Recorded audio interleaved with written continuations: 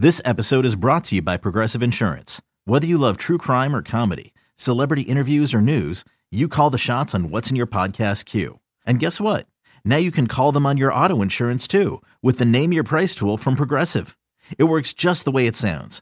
You tell Progressive how much you want to pay for car insurance, and they'll show you coverage options that fit your budget. Get your quote today at Progressive.com to join the over 28 million drivers who trust Progressive. Progressive Casualty Insurance Company and Affiliates. Price and coverage match limited by state law. You're listening to the MLB.com StatCast podcast. Welcome back to the first MLB.com StatCast podcast of 2016. I'm your host, Mike Petriello. Thanks for joining us again. Whenever possible on this show, we like to talk to people inside the game and really get their take on what kind of stats they're using to evaluate players, how public stats may differ from private stats. So today I'm very excited to have with us Kevin Goldstein, Director of Pro Scouting for the Houston Astros. Kevin, how are you today? I'm doing good, Mike. Thanks for having me. Thanks for being on. For people who may not necessarily know what a Director of Pro Scouting does, give us a quick overview of what's the day in the life of Kevin Goldstein? That's a good question.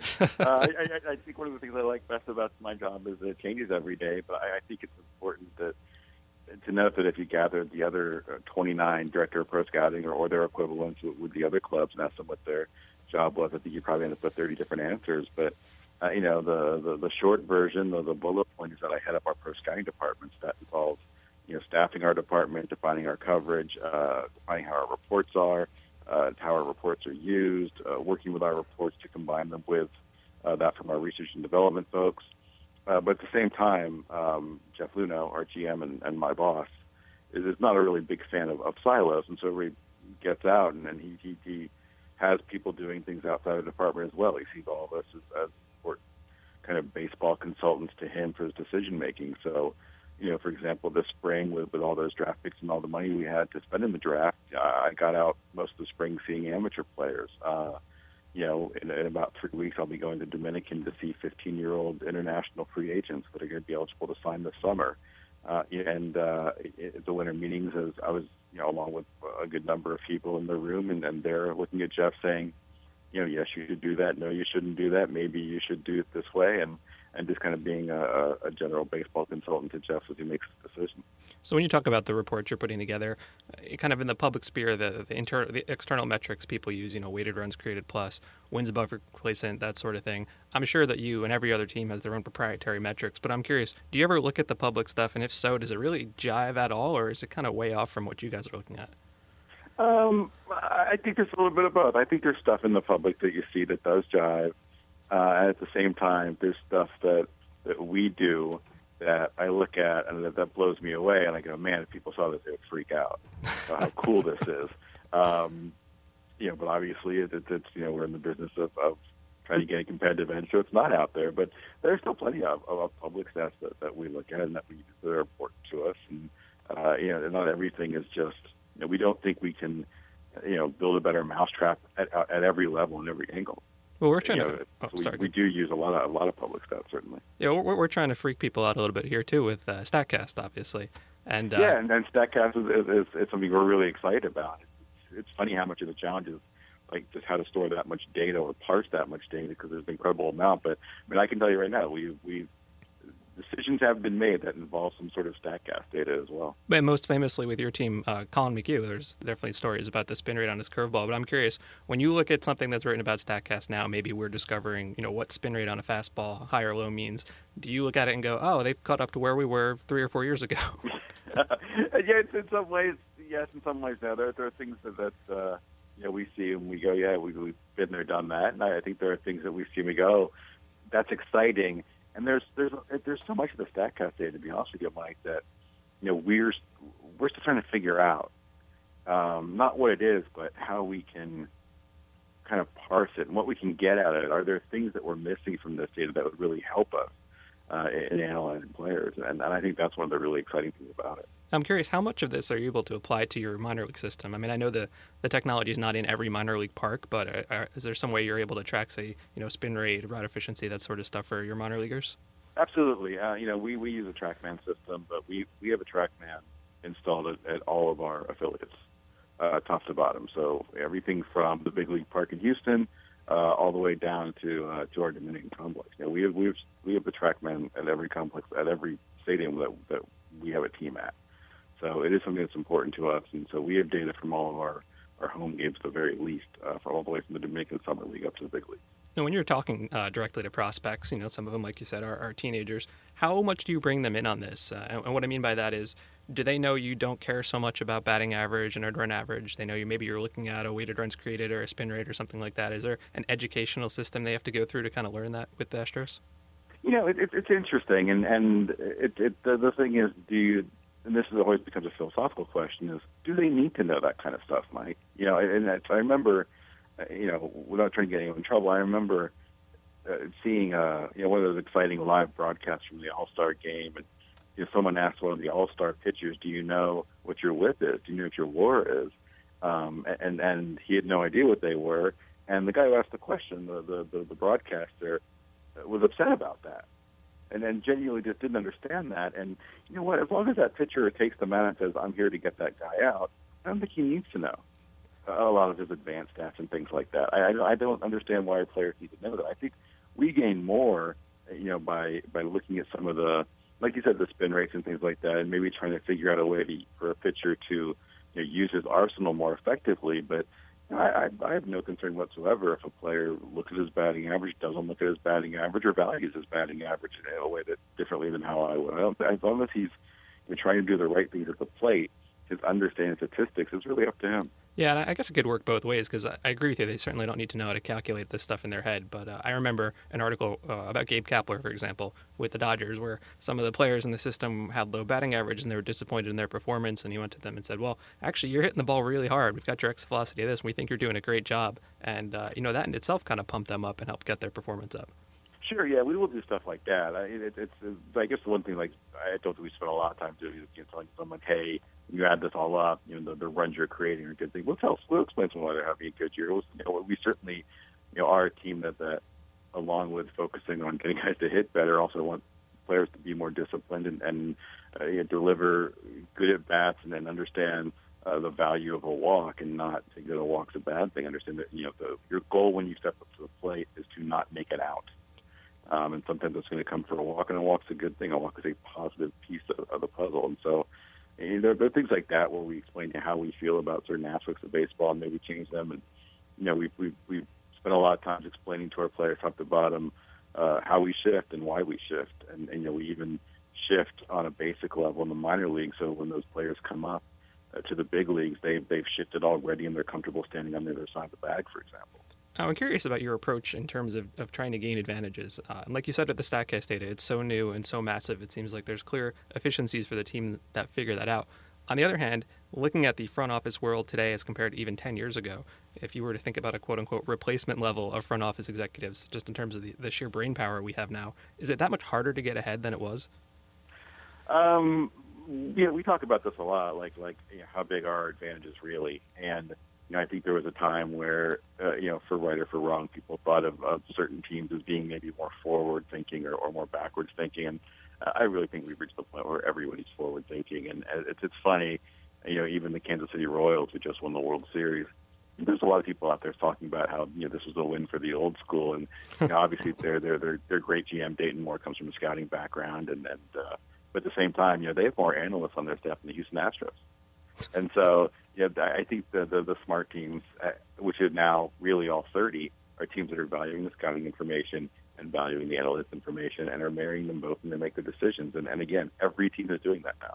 Yeah, and I know you kind of touched on this before, and I know you're not going to give specifics, and I wouldn't ask you to, but there is, in your mind, a quote-unquote like next big thing out there. For example, Mike Fast, who is with the Astros and was also hired from Baseball Prospectus. He's probably best known publicly for his work on pitch framing, and that's a big part that got him a job. There's something else like that that's not really known publicly in your mind that, if kind of was out there, would really revolutionize things?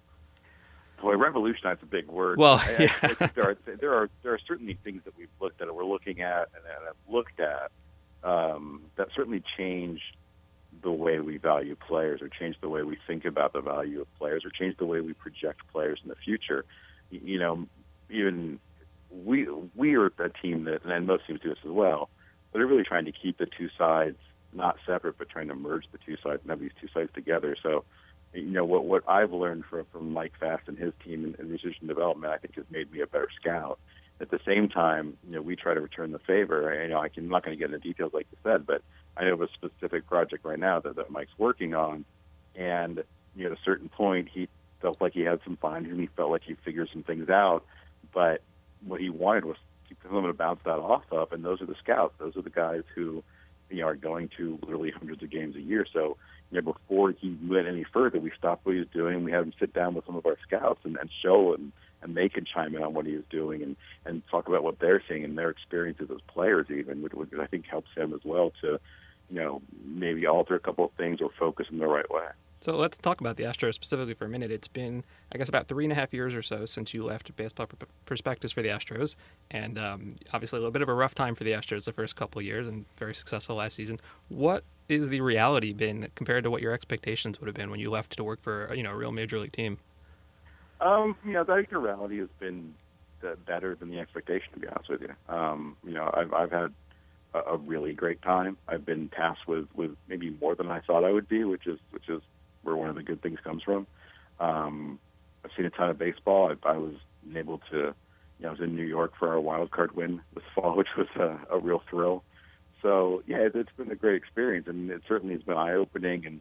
And I still feel, even here on whatever it is, January 6, 2016, I guarantee you somewhere in the next 5 to 10 days, something will come up and I'll go, oh, that's how that works, because I don't know yet. And I think that's another part of that's really exciting. It's just that every day I think you're learning something here. And I think one thing that's interesting about the team's success is when people think about the Astros, they think the top draft picks, they think kind of selling off all the veterans and rebuilding, and there's certainly a big part of that. But I also look at the roster, and a lot of it's from guys who were there and really took a big step forward. Dallas Keuchel, for example, was pretty rough his first few years, and now he's one of the best pitchers in baseball. Jose Altuve, I remember being kind of looking at him almost as a good player on a bad team type, and now he's arguably the best second baseman in baseball. So I'm curious about the steps forward guys like that have taken. If you know about it, it's got to be more than just hard work on their part, right? Is it a member of the scouting staff, identifying something, or what's really helped them kind of push ahead to that next level? No, I would love to tell you. I'd love to give you some great story, but my answer really is, and this might upset you, my answer really is it's hard work on their part. And you're talking about two of the hardest workers I've ever seen. Dallas Keuchel, you got to give Dallas Keuchel all the credit in the world. I don't think you could go through all of our databases and you wouldn't find a single scouting report that told you Dallas Keuchel is going to be an ace, that Dallas Keuchel is going to win a Cy Young Award, because they don't exist. He was seen as a guy who threw a ton of strikes, could battle it with so-so stuff, and be a decent back end starter. A number 4, number 5 guy, and the person who changed that is Dallas Keuchel, and it's his work ethic is just tremendous. He's a real role model for the rest of the staff, just leading by example. The work he puts in between starts, the work he puts in on game day, and the way he goes after hitters is really something special. But he also improved. He went from a guy, who maybe was a little light on velocity, to a guy who may still be there but had real secondary weapons with not only his changeup but a really excellent slider. You got to give him that credit. At the same time, Altuve, no one works harder than Jose Altuve. It's unbelievable how much this guy wants to hit. You got to kick him out of the batting cages sometimes. And so, I'd love to give you a story about how the smart Astros did something great to turn these guys into the superstars they are. But Dallas Keuchel and Jose Altuve turned themselves into the superstars they are. That's great stuff. Now, Kevin, last question, and this is a topic I could talk to you about for about 3 hours, but I don't think we really have the time for that. Carlos Correa. It seems a little unfair to say that a guy who was the number 1 overall pick was underrated, maybe. But it almost seems that way because he just turned 21 in September, and I think he might be the best shortstop in baseball right now. Has he exceeded even what your expectations were? I think our expectations were through the roof, and I think he's at least met them. But obviously he's exceeded them when you think about the fact that you're talking about a guy who at his age was hitting third every day on a playoff baseball team. That's the rarest of the rare, and the talent's incredible. The makeup's absolutely off the charts, and he's another guy who, this guy puts his work in, and you got to give him the credit for, he's still not satisfied with where he is as a baseball player. He's a guy who's going to get better, and it scares you when you think about, on your standard, aging curve and the way most people think about how players age. He's still 6 to 8 years away from his prime. So this guy could be an incredible player. I've told people that, they ask me how good he is. I say, I guarantee you, by the time, when I die, the Astros will never have a better prospect than Carlos Correa. Well, that's high praise. He's that good. I mean, it's a once-in-a-generation kind of player. We're very, very just thrilled to have him. Yeah, he is fascinating and just so much fun to watch. Kevin Goldstein, Director of Pro Scouting for the Houston Astros. Really interesting stuff. Thanks for your time. So much fun. Thanks, Mike. Thanks for having me. Welcome back to the MLB.com StatCast podcast. I'm your host, Mike Petriello. Joining me now is MLB.com's new Pirates reporter, Adam Berry. Adam, how are you? Good, man. Thanks for having me on. Thanks for being with us. Congratulations on the full-time job. It's going to be good stuff out of Pittsburgh this year. So I'm curious about the Pirates. Pirates have obviously, after a long period of struggling, have been very good the last couple of years, but I feel like even though the front office may have earned the benefit of the doubt, the Pirates fan base maybe is not on board with that so far this winter. Really, they've added Ryan Vogelsong, John Jaso, and Jonathan Neese. What's your take on both the direction and what the fans are feeling about the Pirates winter so far? I can definitely tell you that your assessment of the fans' reaction is pretty accurate. It just hasn't been the moves people expected. You have the core that they have with McCutchen and Marte and Cole. Sort of these rare players to have under team control with the core that they have, and people expect them to capitalize on it, and they expect them to spend more to, take advantage of what they do have. And they haven't done that. They have spent more. Their payroll will be higher, in part because they're paying raises out to some of these guys who are under control, guys like McCutchen and Liriano and Marte. So it hasn't necessarily matched expectations just because the names haven't been all that flashy. But, I mean, when you look at the people they're bringing back, like the core is still there. Most of the players on the team that won 98 games last year, they'll be back. So there's reason for optimism. It's just, it's the offseason. It's time to criticize the moves that are made in front of you, I guess. Always. But is it your opinion, and obviously we're just speculating here, but are the Pirates doomed to yet another wild card game? Can the fans actually take that? I don't know if they can take it, but I'm afraid that may be their destination either way. And I think they could possibly get past the Cardinals, although they're certainly not going anywhere no matter who they've lost. But the Cubs, to me, have just turned into such a juggernaut in this division, not only for the immediate short term, but then potentially for the long term, just with the young core that they have.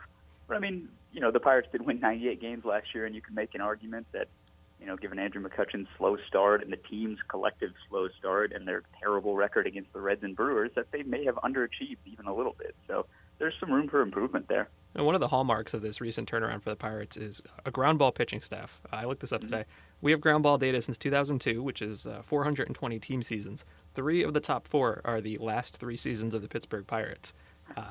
So they replaced, on the right side of the infield, Neil Walker and Pedro Alvarez, neither a particularly strong defender, and I thought maybe that's where they could improve run prevention, getting strong defenders behind a ground ball pitching staff.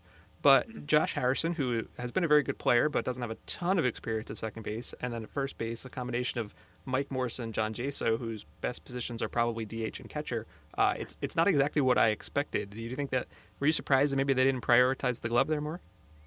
Josh Harrison, to me, was pretty well expected just because there were some hints last year. Clint Hurdle had mentioned that, when we would ask about Josh Harrison moving around and being that utility guy like, Ben Zobrist light, we said, was there any position that you would like to see him play on a regular basis? And this was after he'd kind of moved off at third base. And Clint said several times, I'd really like to see him at second. So you kind of saw the writing on the wall that they were going to move him there.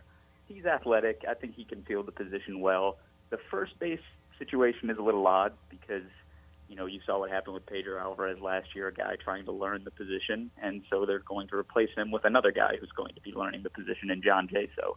But, I mean, he's probably more athletic than Pedro. He's the catcher to first base transition has been made and made well before by some other guys, Buster Posey, Mike Napoli, who have played the position relatively well defensively. So I think overall, if you look at the collective infield defense, it's going to be better simply because Pedro Alvarez is gone, and Neil Walker, for all of his offensive gifts, wasn't necessarily the most mobile defender at second.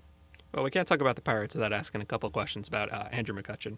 So Last year, and I think you touched on this, his April was the worst month of his entire career, as I remember. Mm-hmm. And everybody kind of thought it was about his sore knee. And it was kind of one of our early StatCast successes was looking at his exit velocity. And so that first month, he was hitting the ball 87.8 miles an hour off the bat. Every month after that, almost 92 miles an hour off the bat. He went from being 19% below average at the plate to 56% above average at the plate. Huge difference. And so my question for you is, everyone kind of put that on the knee, but he never really had a procedure or anything that I'm aware of. Did the knee just magically get better while playing on it, or what's the cause of that big change for him? Yeah, he was pretty private about that really all year, and even when we spoke to him this offseason at Pirate Fest, he was pretty quiet about what was actually the problem, but he did admit he wasn't fully himself in April, and we saw that in spring training. He sat out more days than usual. He was taken out with a very hockey-type injury, like lower body soreness or something like that. And so we knew that there was going to be a potential injury. It was just a question of would it heal over time naturally? Would he need a procedure? And he never needed anything, no surgery, not even in the off season. So I think it was just something he kind of had to play through at first and then eventually work through and, treat with maintenance and all that throughout the course of the rest of the season. But, once he got healthy, he turned back into MVP-type Andrew McCutchen. So now, there's been some whispers that he might not actually be the best defensive center fielder on the team because Starling Marte is out there playing left, and he's phenomenal in left. And you look at defensive runs saved, it's 24 on the plus side for Marte and -8 for McCutchen. UZR kind of says the same thing. Has there been actually any discussion of that move, or is this just something that's going to, kind of live in the numbers realm? We actually asked Clint Hurdle about that at the winter meetings, in fact, and it's not something that they've really considered. I mean, part of it's probably like a status thing with McCutchen, being the franchise player and the center fielder and all that. But the other thing is that left field at PNC Park is a pretty tough assignment for anybody. So you could argue that having your best outfielder in that particular position, especially when McCutchen is flanked essentially by two center fielders with Gregory Polanco and Marte, kind of protects him a little bit, whereas you leave Marte with all that wide expanse and the notch out in left center, and you kind of help him and Polanco can kind of guard McCutchen to a certain extent by playing the corners. No, that's a pretty interesting outlook. The other idea about McCutchen is what's his future? He's got 3 years and $41 million left on what might be the team-friendliest contract in baseball history. He'll be entering his age 32 season, his first year as a free agent, unless they extend him first. And I know, obviously Pirates fans want him to be the next Clemente, the next great Pirate who's there forever, but there's obvious risks with extending somebody for big money into mid to late 30s. And if they don't, do they have to trade him? What's the latest on that? There hasn't been a lot of public conversation about that. Obviously, McCutchen has made it clear that he would be fine playing out his career in Pittsburgh. I think the Clemente thing is important to him, not only, particularly being in this city, but just Clemente's impact was partially strengthened based on the fact that you could identify him with one team, with one city, and everything like that. So I don't necessarily know if we're quite there yet where that's going to become a boiling point, but even last spring training, it was brought up. Is it time to talk about an Andrew McCutchen extension? And the team made it clear that that's maybe not necessarily a front burner issue right now, because there is still time. There's time to see, how Austin Meadows comes along, how the next group of core players comes along behind McCutchen, and what the market bears. I mean, Lord knows, given the way it's gone this offseason, he's going to demand a contract the Pirates probably can't afford. Well, sticking in the outfield, you mentioned Gregory Polanco, and I find him fascinating. He's only 24, and I remember, even from here in New York, in 2014, everybody was screaming for the Pirates, call him up, call him up, call him up. And he comes up, and he was great for 2 weeks or so, and kind of struggled the rest of the season. And then his second season, he was okay. He was a little bit below average, a good fielder, but he was really much better in the second half than the first half. Looked like he was more aggressive. Who is the real Gregory Polanco to you? It's hard to say, because there was that one stretch, it was about June till the end of August maybe, where he looked exactly like that prospect that everybody was clamoring for. I mean, he hit the ball hard. He was a threat on the bases. He was patient, but also hit for a little bit of power. So I think you saw flashes that could be who Polanco is for an entire season next year.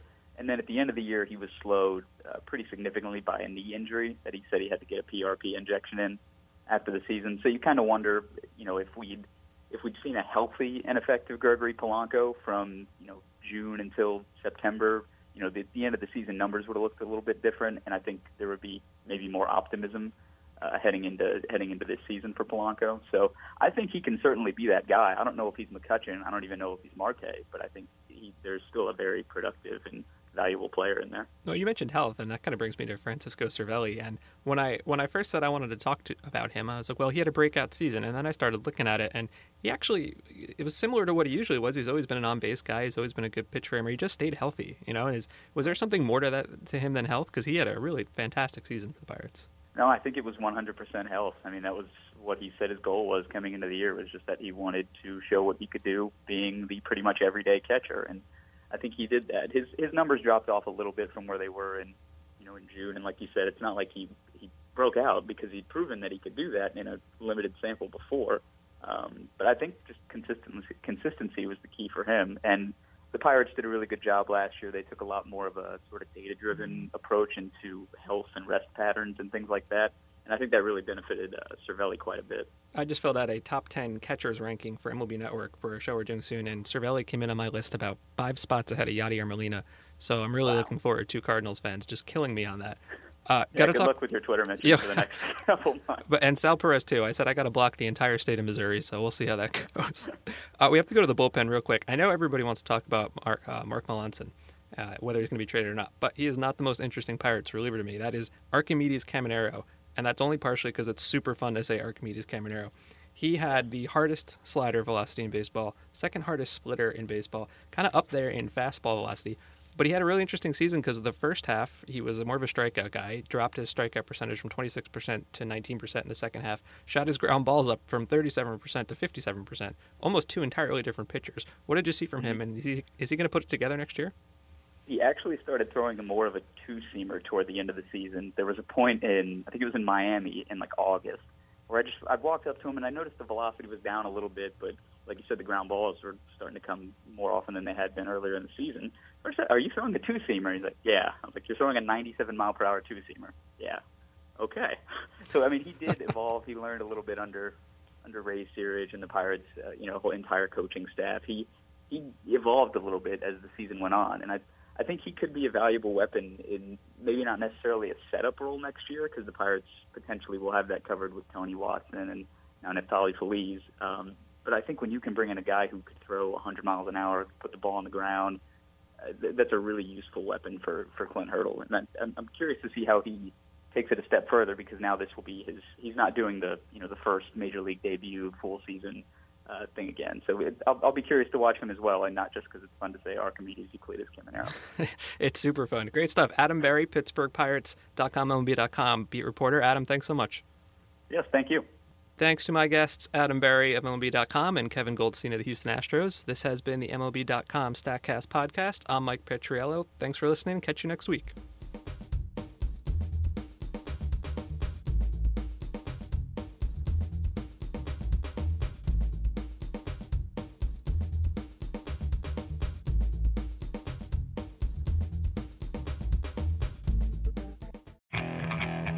Okay, picture this. It's Friday afternoon when a thought hits you. I can waste another weekend doing the same old whatever, or I can conquer it. I can hop into my all-new Hyundai Santa Fe and hit the road. Any road. The steeper, the better. Because my all-new Santa Fe is available with H-Track all-wheel drive, so I can hit the trail without a worry in the world. Heck, with 3 rows and best-in-class rear cargo space, I can pack the whole family in with all our gear. We've got available dual wireless charging for our phones, so we'll never lose touch with civilization, and we won't lose touch with the primordial power of Mother Earth. So which is it? Waste the weekend or do something a little more epic? And conquer it in the all-new Hyundai Santa Fe. Visit HyundaiUSA.com or call 562-314-4603 for more details. Hyundai, there's joy in every journey.